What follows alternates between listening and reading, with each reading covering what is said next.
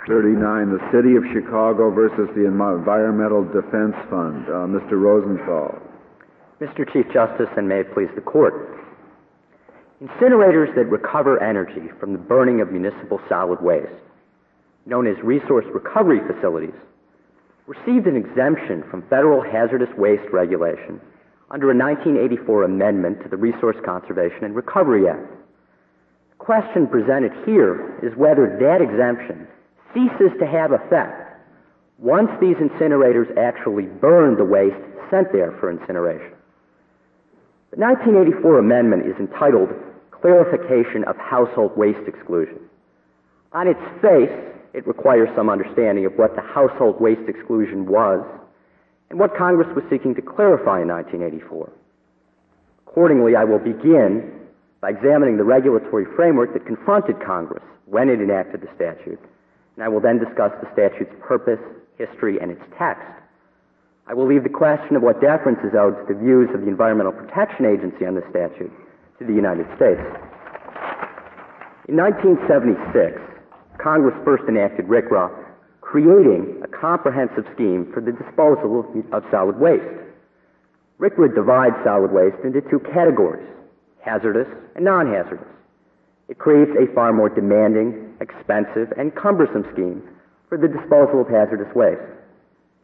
In the statute, Congress delegated to the Environmental Protection Agency the authority to define, by regulation, what substances should be deemed hazardous. Household waste poses special problems within this regulatory framework. Although the vast majority of household waste is non-hazardous, occasionally people do throw away things that technically qualify as hazardous. The used flashlight battery or the occasional can of paint thinner. Mr. Rosenthal, you seem to acknowledge then that at the end of the day, the ash may contain material that, under the ordinary definition, would be considered hazardous waste. Given the posture we are in today, yes, I think the Court has to take that as given. And would you explain the scope of your position?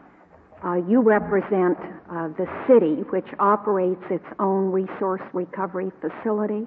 That's correct. And what does it do with the ash at the end of the day? The city contracts first with a hauler to take the ash to a landfill, and second with a landfill at which the ash is disposed. The landfill is out of state? At one point in this case it was. Currently, the ash is being disposed of at a lined monofill in Joliet, Illinois. Not owned or operated by the city? That's correct. Private landfill. It has a contract with it. Now, do you take the position that the plain language of the statutes mean that there is an exemption all the way down the line, even in the private landfill, and with regard to what the owner of the private landfill does with the ash? I do, Justice O'Connor. And the reason for that is because that is, in fact, what the household waste exclusion was when originally promulgated, and what was continued by Congress. I ask that because the statute, 6921, refers to the exclusion for the resource recovery facility and what it does in treating, storing, disposing, or otherwise managing the waste. And so, do you think it's clear from the plain language of the statute that the exemption extends to down-the-line private landfills?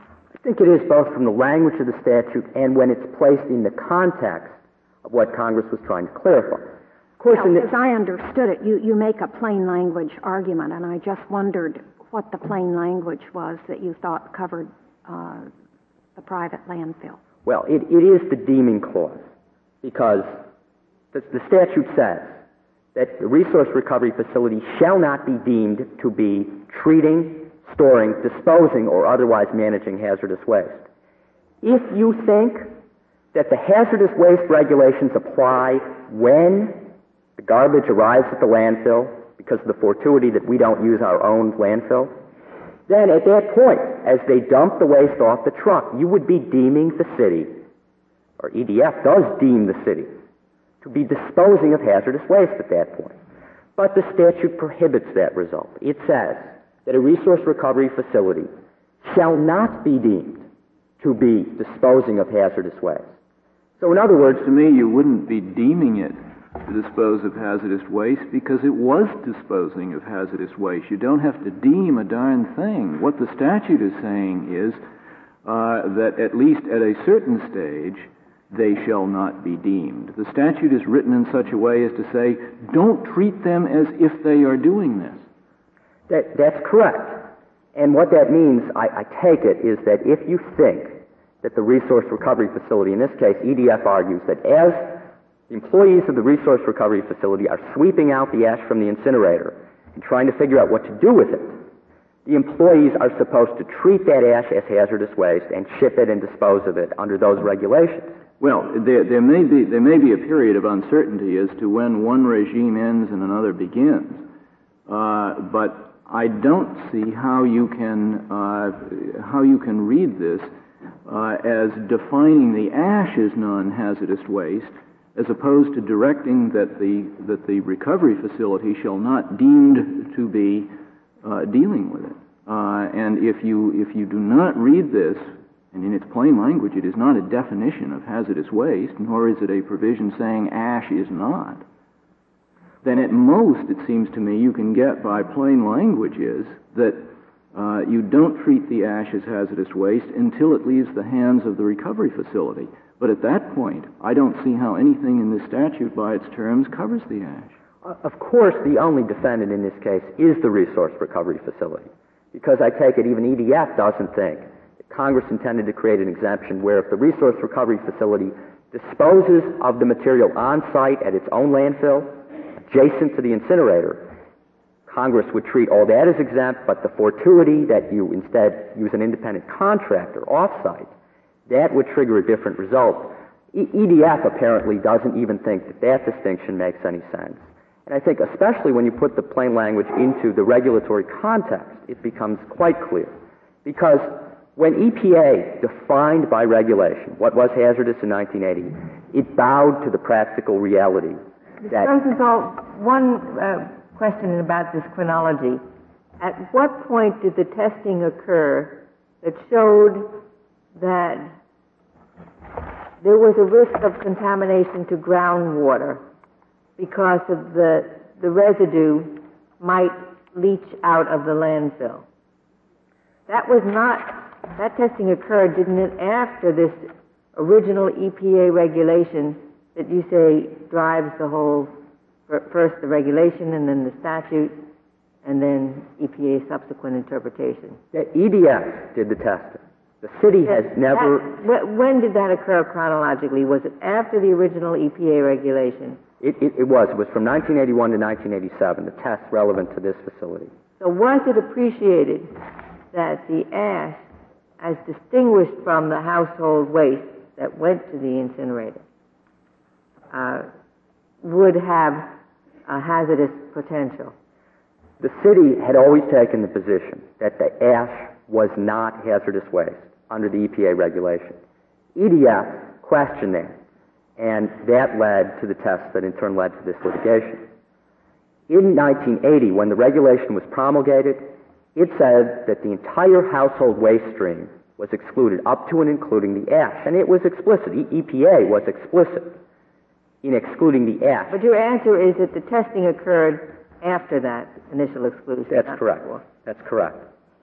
Then, in 1984, this statute was enacted. The statute, of course, is entitled Clarification of Household Waste Exclusion, not modification or repudiation, clarification of household waste exclusion. Congress expressly referred to and incorporated an existing construct, which was a waste stream exemption. Well, Mr. Rosenthal, from 85 to 92, was the official position of the EPA to the effect that the ash was subject to Subtitle C regulation? The official position EPA put out a statement in 1985, which by 1987, when Mr. Porter testified before Congress, they were already saying our position doesn't really make a lot of sense. Well, is your answer yes or no? I'm not sure. I think my answer is that their official position was that they saw no intent on the statute to reach the ash, but that they weren't going to do anything about it. And what happened during that interval? Did they enforce Subtitle C? Did the city comply with Subtitle C? Never. The city never complied with Subtitle C. It took the position throughout that period of time that it wasn't applicable. The United States never brought an enforcement action against the city or any other resource recovery facility. And after the congressional moratorium on new EPA regulations expired, we found Administrator Riley's ruling on this subject, which repudiated the 1985 statement. In short, given this context, a principle of statutory construction comes into play, which I think is quite useful in resolving this case. That principle being that Congress is deemed to approve of existing administrative practices or constructions when it legislates, absent clear evidence to the contrary. The reason I think that principle is useful is because when I look for the clear evidence to the contrary, I cannot find any. I cannot find any in the plain language of the statute, which, again, is entitled Clarification of Household Waste Exclusion. Congress thought it was clarifying something that was not previously clear, and in two respects, undisputed in this case, it was clarifying. How broad is this principle of which you speak, Mr. Rosenthal, that Congress is deemed to approve existing administrative construction when it legislates? I take it it's when it legislates about the precise matter with which the administrative construction dealt? And of course, we need to go no further in this case than that. But first answer my question, will you, before commenting on it? In cases like North Haven Board of Education versus Bell, the court has applied this principle even when the Congress amends other portions of the statute, but not the pertinent portion of the statute. Here, of course, we need not guess, because Congress explicitly put into the statute the household waste exclusion. It is may I interrupt you there? You say Congress explicitly put into it. I don't have the text of the prior EPA reg in front of me. Was the EPA reg a deemer clause in which referred to the resource recovery facility as not being deemed to be dealing in hazardous waste? It was not, because it was issued pursuant to EPA's delegated power to define what hazardous waste is. So it is written in terms of the definition of hazardous waste. It does not use the verb deeming. But I do take it that when Congress tells us that what it thinks it is doing is clarifying the household waste exclusion, Congress should be taken at its word. Well, maybe the Congress sometimes engages in the use of euphemism. And if in fact what Congress did was to come up with a text which was in some significant way different from what it purported to be clarifying, we've got to give some significance to the text. And it seems to me that one big significance is EPA said ash isn't hazardous. Don't treat it that way. Congress is saying when a recovery facility is doing certain things, it will not be deemed to be, i.e., pretend it's not dealing with hazardous waste. That's a very different provision. Well, when you start, I think it is appropriate to take Congress at its word. Congress knows how to... Well, which word? The word of the text or the word of the title? Well, of course, Congress enacted... What if we find that the plain language of the text is less a clarification than a modification? Well, of course, Justice Souter, Congress enacted all those words, and I think they all have to be taken at their word. We start with, I think, a strong presumption that Congress should be read simply to be clarifying the existing regulatory construct. If we can find clear evidence further down in the statute that Congress had misrepresented the statute in its title, maybe there would be a different result. But I don't think there is clear evidence further down. Aren't you confusing ratifying with clarifying? I'm trying not to, because it is clear that Congress did clarify in two respects that are not in dispute, which I think is one of the reasons why the language does not precisely track EPA's household waste exclusion. But if you say, if Congress says we're clarifying something, that suggests that the meaning may have been indeterminate before and that Congress may be giving it at least a partially new meaning. Whereas if you say ratifying, that means that Congress is approving the previous administrative construction. I quite agree, and it is our view that Congress was clarifying, not ratifying. In fact, it was quite unclear under EPA's household waste exclusion whether if a facility also received non-hazardous commercial and industrial waste, in addition to household waste, it would still qualify for the household waste exclusion. That was entirely unclear. Congress clarified that by making it explicit, broadening the exemption to say if you also accept non-hazardous commercial and industrial waste, you qualify. Absent some very clear indication that Congress was not serious and should not be taken at its word when it said it was clarifying, Congress should not be deemed to have worked such a fundamental and far-reaching change in the prior regulatory framework. And indeed, if one is looking for evidence of an intent to change the law, not to clarify, but to change, to dramatically narrow the previous household waste exclusion, one certainly cannot find it in the legislative history. In fact, EDF's position on the legislative history, of course, is ignore it, because if you do look at the legislative history, it addresses this problem clearly and expressly, and far from evincing an intent to dramatically narrow the exclusion, it embraces the exclusion. It states that it recognizes it is a waste stream exclusion, goes on to say that resource recovery facilities should be fit within the household waste exclusion, and it further states that economic impediments to the success of the resource recovery process should be removed. So if you did enforce at the landfill, if you will, you would have created a huge economic disincentive to the resource recovery process without any evidence that Congress intended to create this massive new regulatory burden. The statute, Counsel, has two definitions, a definition of disposal and a definition of hazardous waste generation. In your view, are these discrete categories, or is there some overlap between the two? I'm not sure I understand your question. Well, it seems to me, let me put it this way, that it's essential to your case to show that the facility that treats the household waste is disposing of the waste when it stores the ash on site or when it ships it off. But then in other instances, other facilities would be said to be generating a hazardous waste when it did that. Well, of course, hazardous disposal is a defined term. It says putting the waste in land or water so that it could be exposed to the environment. And in my view, there is really only one point in the process at which this ash is disposed of, and that's when it goes to the landfill.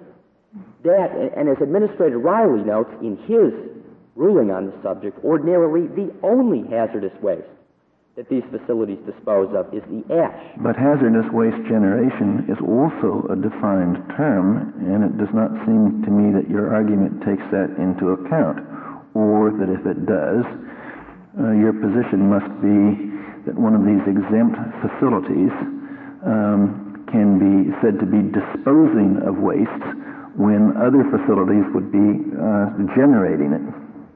Well, it seems to me that you are saying that there's an overlap between what the statute treats as two discrete categories. Well, what we have here is a situation where the precise act by which the ash is generated, incineration, is already covered by the statute because that act is treatment within the meaning of the statute, and Congress put treatment in. So it would have been surplusage to also put generation in. Indeed, EPA's own household waste exclusion didn't use the term generation. If you had another facility that was not exempt, it would be proper for the government to say that the creation of the ash was hazardous waste generation, would it not? In other words, it's only because of this particular construction that you give to the exemption that the term hazardous waste generation seems to become irrelevant, and I don't quite understand how you can do that consistent with the statutory scheme. If the act of generating is already exempt under another term that Congress put into the statute, and in my view it is, it's already exempt because it's treatment. But the legislative report did include both words, did it not? It did. I take it that the author of that report, out of an abundance of caution, because it was clear to the author of that report that everything was exempt, put the word in. But the drafter of the statute evidently worried that if surplusage was put into the statute, that might create some mischief, trapped the household waste exclusion, which itself did not use the term generation. And I think if you look at the statute's underlying purpose, this becomes even clearer, because, of course, Congress has told us what its purpose is. It enacted a purpose provision in RCRA. It had two relevant purposes: to encourage resource recovery and to reduce the nation's need for landfill space. And as Administrator Riley recognized, those purposes would be dramatically undercut if the exemption didn't extend to ash. Indeed, on EDF's view, this entire statute is meaningless, because EDF believes that only the incoming waste stream is exempted by the statute. But the incoming waste stream was already exempt prior to the enactment of this statute. All the incoming household waste was exempt from hazardous waste regulation under the EPA regulation, and non-hazardous commercial and industrial waste, by definition, was exempt. So on EPA's view, this statute is a completely empty gesture. I submit that that is not a sensible way to construe it. A couple of times referring to the landfill, you said the fortuity that the city didn't own the landfill. Is it common that the landfill is independently owned and operated? It is frequent. I don't know which pattern is more common, but it is certainly frequent that landfill space is owned by an independent contractor. Mr. Rosenthal, even on the least generous view of EDA's position, the statute is not completely useless, is it? Because it does clarify the significance of receiving non-hazardous industrial waste. It does not clarify that at all if it only deals with the incoming waste stream, because that incoming waste stream was already exempt because it is by definition non-hazardous. You mean it was already exempt even if it included both household and industrial non-hazardous? If the incoming waste stream included only household waste and non-hazardous commercial and industrial waste, nothing in that incoming waste stream would be subject to hazardous waste regulation under RCRA prior to 1984. This leads me, if there are no further questions, to the EPA's view, and on that I will defer myself to the United States.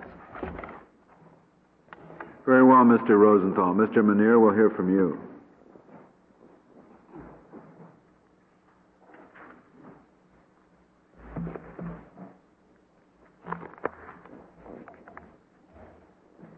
Mr. Chief Justice, and may it please the Court. Chicago and EDF each argue that this case is controlled by the plain language of the statute, but they reach very different conclusions as to what that language means. As their disagreement suggests, Section 3001I does not squarely resolve the precise issue before the Court.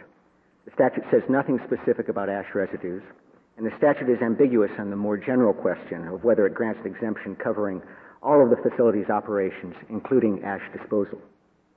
The practical result is this case closely parallels Chevron itself, where the issue was whether the Clean Air Act regulates stationary sources on a plant-wide or component-by-component basis.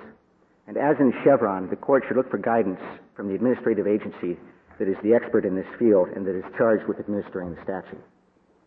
The EPA's views are highly relevant in this situation because RCRA gives... This situation a little bit different from Chevron. Here, what was issued was an interpretive bulletin, wasn't it? Is actually a memorandum issued from the director, the administrator of EPA, to the regional administrators, directing them how they should enforce the act. In APA parlance, that would be an interpretive rule. Now, Chevron itself also involved an interpretive rule. The only difference between the two situations was the Chevron case involved an interpretive rule that was subject to notice and comment. However, it is our view that notice and comment does not have any bearing on the question of whether the interpretation is entitled to deference. The question instead is whether this is an authoritative interpretation of the agency, and that, in fact, it is. It comes directly from the administrator himself. Mr. Menear, I'm troubled still by the fact that the statute that we are asked to interpret deals with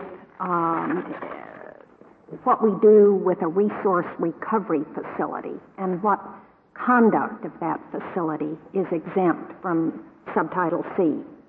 Yes, Your Honor. And the EPA memorandum seems to be addressed more to whether ash itself should be treated as a hazardous waste, which presumably would take it all the way down the line. And I'm having some difficulty with understanding how we should interpret the statute as applied ultimately to the private landfill.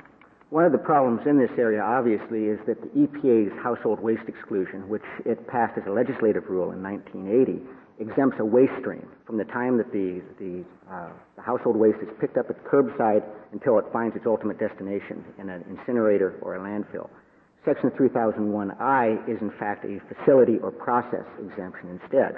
And EPA has attempted to reconcile these two by, in fact, saying that we look at the matter this way, and this is set forth in footnote 9 of our brief on footnote 6 at page 19. The incinerator that receives the waste, it has the exemption up to the time it burns it, obviously. The exemption, the Section 3001 exemption, allows it to mix household waste with non-hazardous commercial waste. The question then arises, what about the ash that results from this? If the ash is non-hazardous, then there's no question that there's been no generation of a hazardous waste, and it could be sent to the landfill. On the other hand, if the ash does test positive, is hazardous, the question is, what do we do then? And that is the question that EPA has, in fact, answered through its interpretive memorandum. It's indicated that in that situation, the facility, the resource recovery facility, preserves the exemption. The exemption continues to apply to the waste stream, and it can send it on to a landfill. Well, what about when it's in the landfill? Maybe it covers the resource recovery facility until it dumps it out on the ground. But then what? Well, the statute itself is ambiguous on this, and for that reason, the EPA has made the interpretation that the exemption continues to apply, just as if household waste alone was incinerated. Keep in mind... Do we have to decide that here? I mean, I guess we don't have the landfill before us. We have the resource recovery facility. How much do we have to decide here? You don't ultimately have to decide it, but I think it's important to understand that issue in deciding what this regulation, in fact, does, what the household waste exclusion does, what the clarification itself does. And I think that's a relevant consideration. It's obviously something that EPA has considered in reaching its formulation of the issue. Mr. Minear, isn't it crucial to the city to know whether they have to pay $453 a ton to the landfill? Yes, that's right. And EPA, as I say, has now clarified that in the interpretive memorandum that Administrator Riley issued.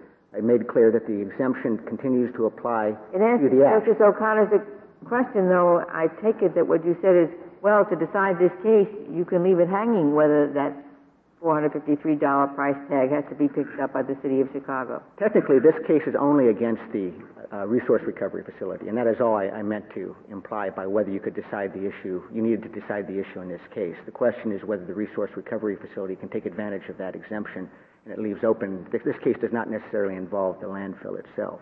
But the landfill has to be paid by that somebody, and that somebody is the city of Chicago. That is correct.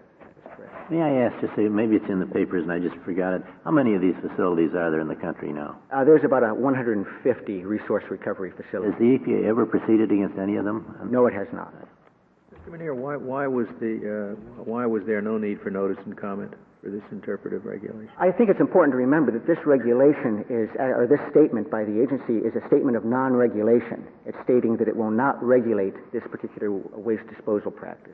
The 1985 statement that was issued as part of another regulation that also did not have notice and comment indicated that the statute was silent on this issue and that further technical studies need to be done, but it would not be imposing any additional regulations. And in fact... is that the requirement for notice and comment? No, it is not. Notice and comment is required in those cases other than interpretive regulations. But in fact, in many cases of interpretive regulations, the agency utilizes notice and comment because it's very helpful in the process. All of them that are interpretive regulations, the agency was just doing voluntarily? In many cases, it is. It is useful for the agency to have notice and comment to get a full panoply of views so it can reach a reasoned determination on a particular matter.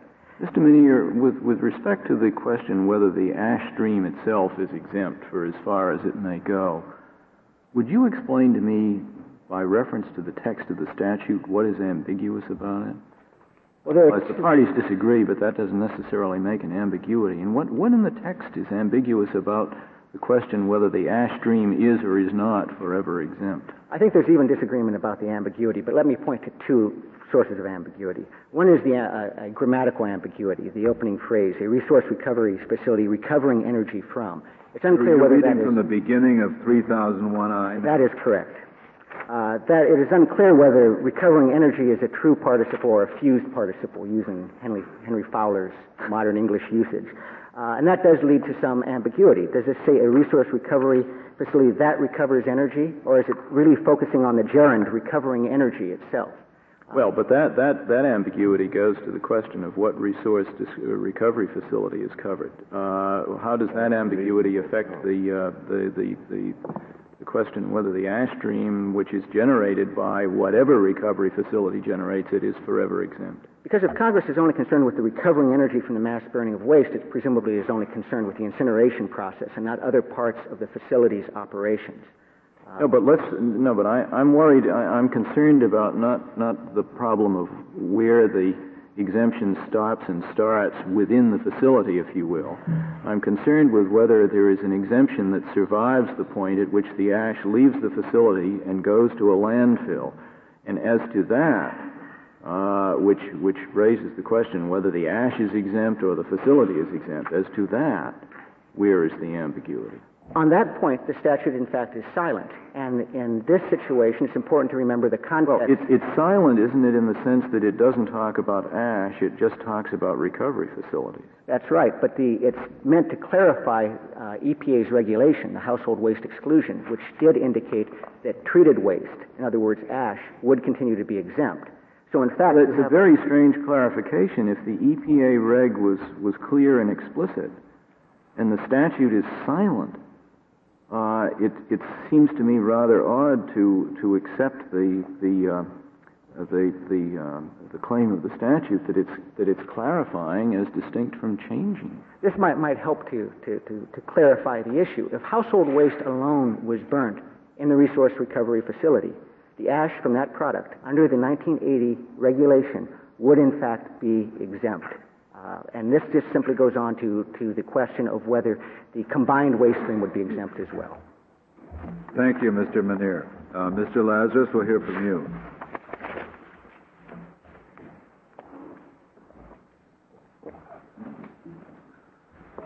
Mr. Chief Justice, and may it please the Court, the city and the United States this morning are making different, yet equally implausible claims. The city claims that Section 3001I's plain meaning exempts from Subchapter C hazardous waste regulations facilities that provision never mentions and generator requirements that provision never mentions. Now, the United States agrees with us that the plain meaning of the provision doesn't support the city's construction, but then reaches the same result through its own equally flawed analysis. Both the city and the United States, however, are wrong for precisely the same reason, and that reason is Section 3001I's plain meaning. Section 3001I means just what it says, no more and no less. It exempts certain activities of a particular kind of resource recovery facility from Subchapter C. It does not purport to exempt any activities of any other kind of facility, nor does it purport to exempt the resource recovery facility from the distinct generator requirements of Subchapter C. Let's look at Section 3001I, the language of it, and consider precisely what the city is arguing. Right now, in Joliet, Illinois, there is a private landfill disposal operator that is disposing of 180,000 tons of hazardous ash in a landfill that Congress deemed not to have the safeguards necessary for the disposal of hazardous waste.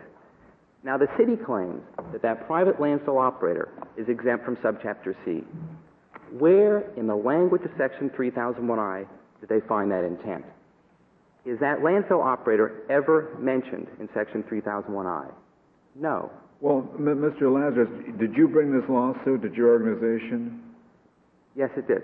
Well, if you were concerned about the private landfill operator, why didn't you join the private landfill operator? Because it was essential in this case, Your Honor, to prove that there was a violation by the resource recovery facility itself. RCRA is a complicated statute, but the pieces of it are very clearly defined by Congress in the statutory definitions, and they fit together, ultimately, we think, to present a clear picture. And let me explain, Your Honor. It's quite clear in Section 3001I that Congress did not create what is deemed a waste stream exemption. They did not exempt any facilities other than the resource recovery facility itself. There's no way that you can read that statute to create a Subchapter C regulation for any other facility. Because Congress is not creating a waste stream exemption, Congress also clearly omitted from Section 3001I any exemption from the distinct generator requirements under Section 3002, which are distinct from the treatment, storage, and disposal requirements, which they are exempt from under Section 3004. Well, does the government or the petitioner speak correctly then when it says that you would not challenge the legitimacy of the storage of the ash on the resource recovery facility site? No, they do not. The court does not have to reach that issue here. Well, what is your position? On that issue, our position is that the Section 3001I was regulating one kind of activity from the resource recovery facility, and that is the recovery process itself. And let me give you an example. So that if the ash were stored on site, that would be a violation of the Act, right, or would be outside of the That's right, and that would be a distinct from our generator argument and our downstream argument. But let me explain why. If the city, for instance, as suggested by Mr. Rosenthal, put a disposal facility on site, they couldn't claim that exemption because Section 3001I only exempts a resource recovery facility. It doesn't purport to exempt any other activity that they might attempt to engage in there. So at what point does the facility lose its exemption with respect to the treatment of the waste? It loses the exemption at the moment the incineration and resource recovery process is over. The statute, what it's doing is it means that although the city is clearly treating the hazardous waste and would otherwise be subject to 3004 of RCRA, it doesn't have to seek a Section 3004 permit because it is deemed not to be a RCRA permitted facility under Subchapter C. So the phrase disposing of applies simply to the waste that it receives and not to the ash that it generates? That's right. What the statute means is that a particular activity will not be considered to be management of a hazardous waste. But what good does that do the city if it's as narrow as you say? If they're obviously not going to store the stuff right in the RCRA itself, they're going to have to dispose of it somewhere. Chief Justice Rehnquist, it does the city an incredible amount of good. They don't have to try to obtain a permit under Section 3004 of RCRA, which includes RCRA's most rigorous performance requirements for the treatment, corrective action, financial assurance requirements. Two-thirds of the facilities that are subject to Section 3004 after Congress passed in 1984 closed rather than try to get those permits. One half of them were denied the permits when they tried. The city doesn't have to achieve that. But household waste was already excluded. Well, Your Honor. Before this amendment. Yeah. Your Honor, but before the 1984 amendment, there was absolutely no codification ever in the statute to that effect. And the cities were making investments. In addition, there was no allowance for them to mix it with other kinds of waste and no allowance for their inadvertent receipt of hazardous waste. Mr. Lazarus, the difference between that $42 ton price tag and $453 is enormous. Are you taking the position that these would be economically feasible operations if the disposal had to be in accordance with Subchapter C? Yes, absolutely, Your Honor. There's no doubt in our mind, and in several states, they manage their ash under Subchapter C in their states rather than... Because of state regulation? Yes. They choose to do it under Subchapter C rather than D, and actually that's in the record in this case, District Court Docket Number 73, an affidavit submitted to that effect. But let me explain why it will still be economical. There's significant volume reduction benefits and energy benefits, but most importantly, if this fiction is eliminated, the city will quite quickly have an incentive to take the rational steps. And the most simple step they can take is that the ash which is hazardous The ash which tends to flunk EPA's toxicity characteristic analysis is the fly ash. That's where the heavy metals go. That's 10% by weight of the ash which is produced. The bottom ash does not tend to be hazardous. Currently, because the city lacks any economic incentive, they mix the two, producing 100 units of ash that flunks the EPA toxicity characteristic analysis instead of 10 units of that ash. They could quickly reduce their costs by tenfold just by not affirmatively mixing the two. And that's do they reach the RCRA segregated? Excuse me? I mean, does the kind of ash that proves to be hazardous, does the metal that makes up that come separately to the RCRA from the household ash? It comes from the household ash, and it also can come from the non-hazardous industrial and commercial waste. And that's because although the industrial and commercial waste may be non-hazardous, they may contain hazardous constituents. And those hazardous constituents, because of the incineration process, do two things. One, they become concentrated in the ash. And two, they now become placed on a material, that is ash, with a very significant percentage of surface on it. And it's the surface matter of ash and the concentration which together cause the ash to flunk EPA's toxicity characteristic analysis, which looks to whether a substance is likely to leach in a landfill. And it's because it's ash, because it's concentrated. So the hazardous waste here could well come not just from the household waste. The hazardous ash could well come from the commercial industrial waste with its hazardous constituents. May I ask, just here, the chemistry and the amounts involved are hard for me to follow, but I assume that there is some hazardous waste in the incoming stream of waste that is exempt, and you agree with that? That's right. We don't contest that here. That's right. If we assume that the process of incineration produces a new ash that contained no larger percentage of hazardous materials than the incoming stream, would they then be subject to Subchapter C? Yes, they would, because they would have generated a hazardous waste. Even if they have not enhanced the hazardous percentage of the total amount of garbage processed? Yeah, but they have, obviously, in this case. Isn't it inevitable, then, that no matter what they do, that because they start with some hazardous waste, they're going to end up with some hazardous waste? But they're going to end up with much less, Your Honor, in terms of the volume of it. There's things that they could do, Your Honor, to try to avoid they could do that. something better, but... Well, they could try source separation in the first instance. They could try to avoid putting the kinds just even doing what they do, which is not the best, as I understand it, do they increase the ratio of hazardous to non-hazardous waste in the stream of garbage that they process? Yes, they do, Your Honor. If you look at... But you say that's not legally required, but you say they just... They certainly do. And let me explain. There are 180 million tons of municipal solid waste produced each year. Less than 1% of that would qualify as hazardous waste. If you look to the ash that's produced because of the concentration, because of the ash material, as in this case, 32 out of 35 samples flunk EPA's toxicity characteristic analysis. This is a fundamental chemical transformation, and that is the concentration and the material. And that's why it flunks EPA's toxicity characteristic analysis. It's one thing for Congress, Your Honor, it's one thing for Congress to have exempted a waste where out of 180 million tons, less than 1% is hazardous, and not to require the municipalities to sort through that. It's a very different policy view, and it was a sensible distinction, we believe, not to exempt a substance when once you have isolated the part which is hazardous, which is on an ash material, which has the toxicity characteristic analysis, not to exempt that.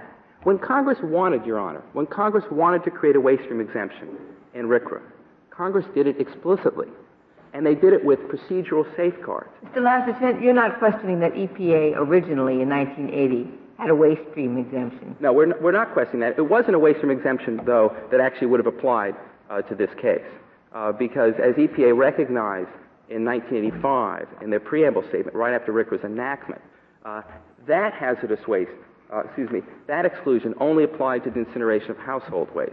It didn't apply to the incineration of household waste mixed with other kinds of waste.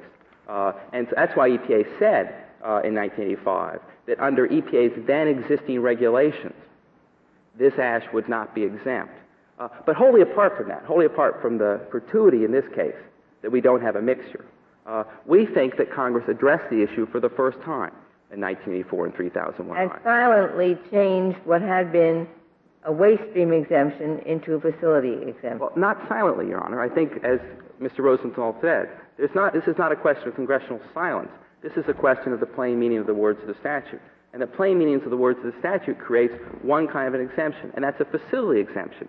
And if you look at the question presented in this case, presented by both the United States and by the City of Chicago, the question presented is whether Section 3001I of RCRA exempts the ash.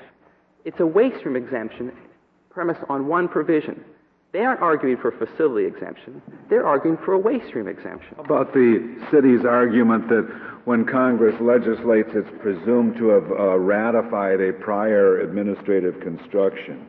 Your Honor, in this case, first of all, that doesn't apply because Section 3001I, the prior administrative construction wouldn't have covered the situation, and that is the situation of the mixture. And whatever presumption might exist, Your Honor, that presumption is clearly overcome by the plain meaning of the statute, which did not adopt the words and the language of that prior regulation. That prior regulation was written as a waste stream exemption. Section 3001I is written as a facility exemption. What do you mean by the term mixture?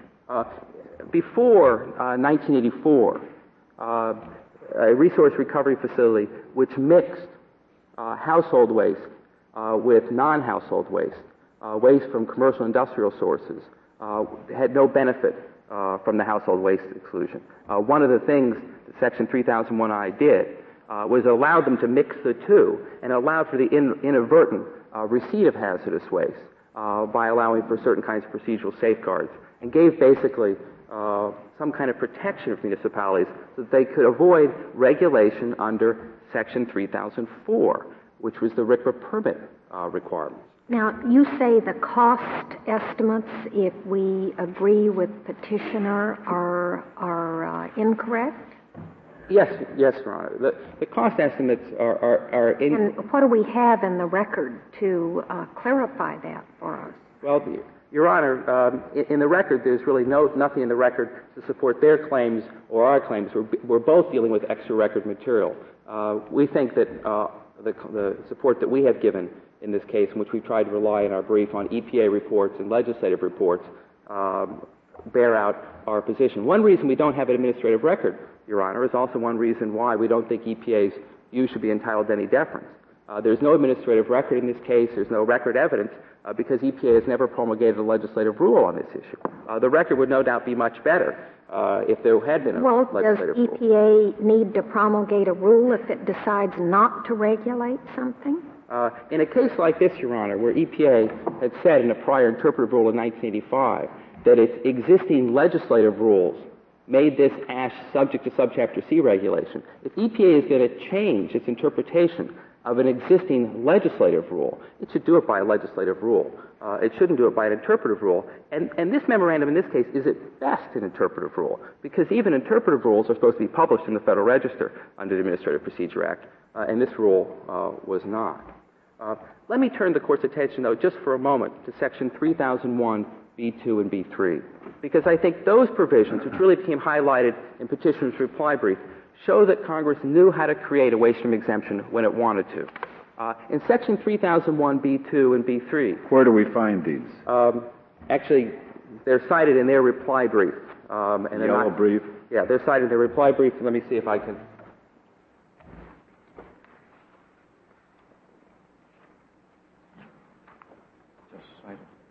They're just cited?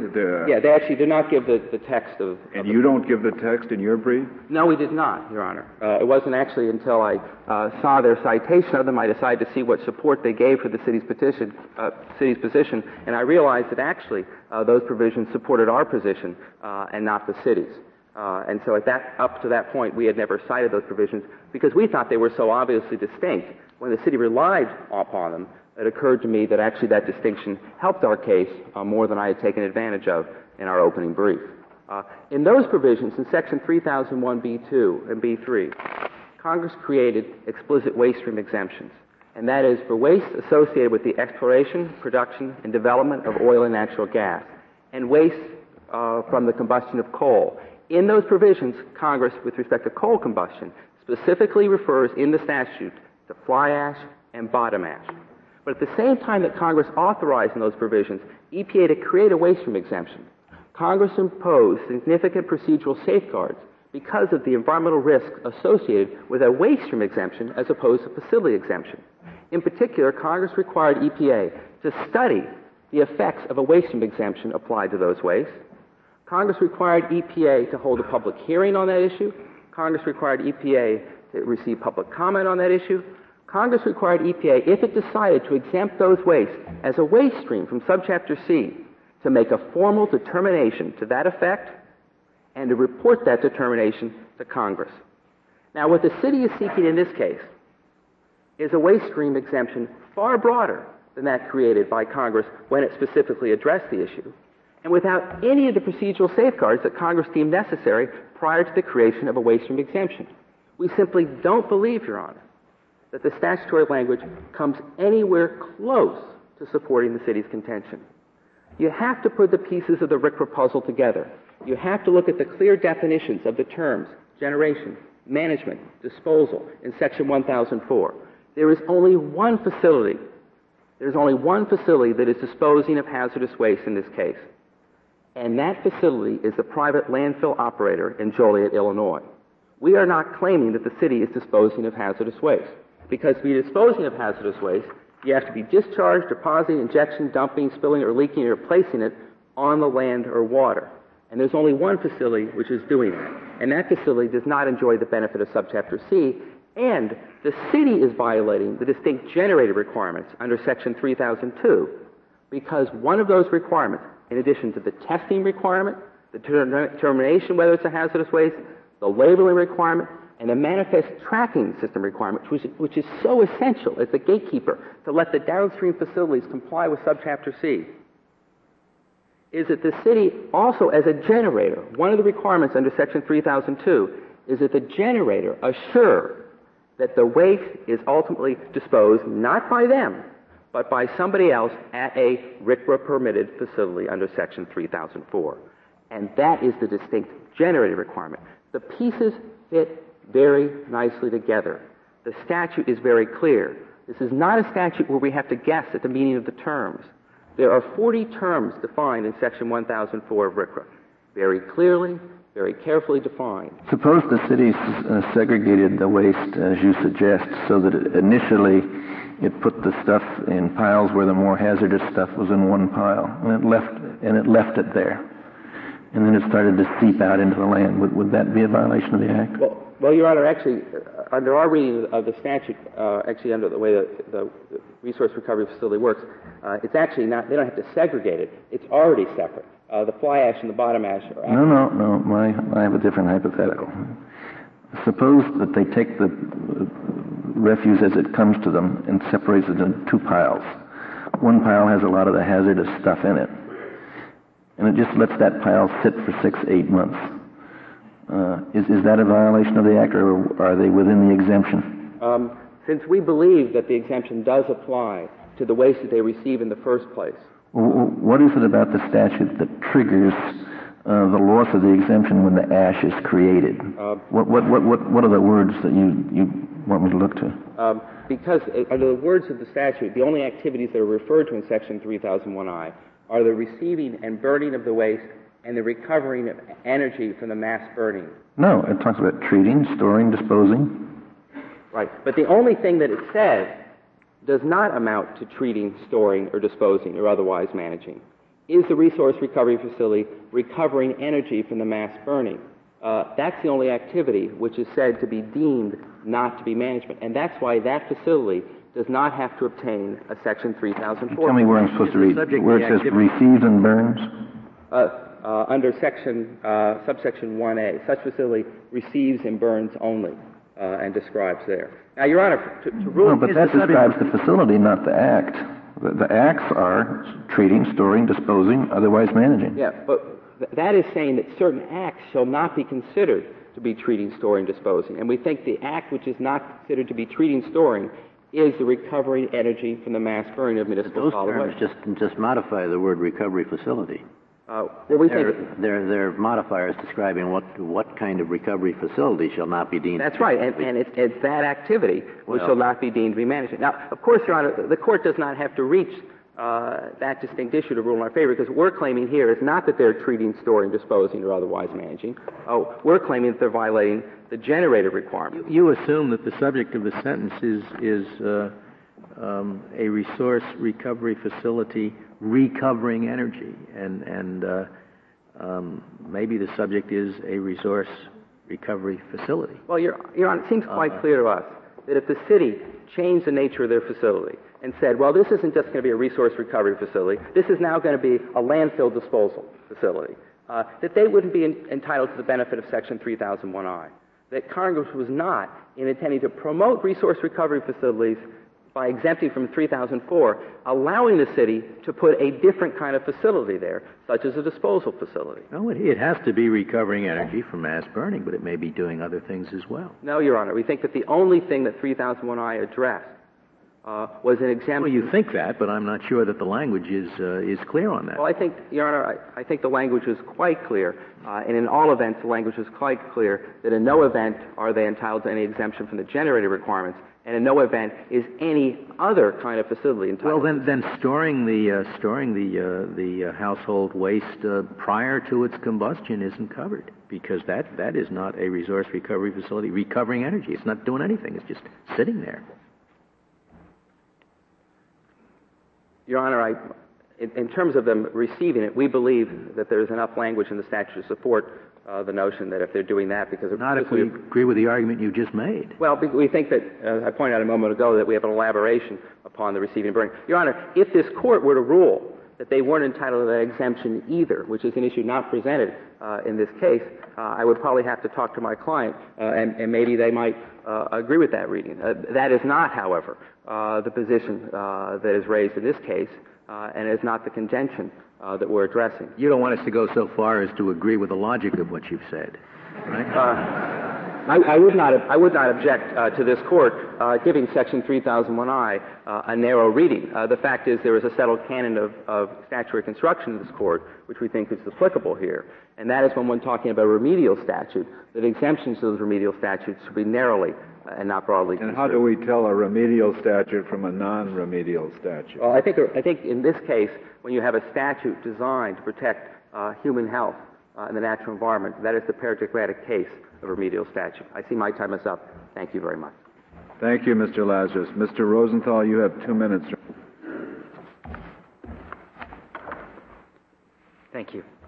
I'd like to first turn to the question whether what we have here is a waste stream exemption, because no one should mistake the boldness of what EDF is asking this court to hold. EDF is asking this court to hold that Congress was misrepresenting when it crafted this statute, that Congress, in fact, wasn't clarifying anything, that is a misrepresentation, that Congress intended to dramatically narrow the scope of the exemption that these facilities receive if they mix in, to use Mr. Lazarus's words, any non-hazardous commercial and industrial waste. The interesting thing about the record in this case is it shows that 99% of what this facility receives is household waste. In EDF's view, because the city mixes in 1% or less than 1% non-hazardous commercial and industrial waste, Congress would have intended a dramatically different result, would have intended to end the waste stream exemption. It is, as one of Justice Ginsburg's questions noted, it is the resource recovery facility itself that must find a way to dispose of the ash. When that ash is on site, it is the resource recovery facility's problem. How are you going to dispose of it? Are you going to have to dispose of it as hazardous waste and pay $453 a ton, according to EPA's estimates, or can you dispose of it at a more feasible cost of $42 a ton as non-hazardous waste? For all these reasons, I ask the judgment be reversed. Thank you. Thank you, Mr. Rosenthal. The case is submitted.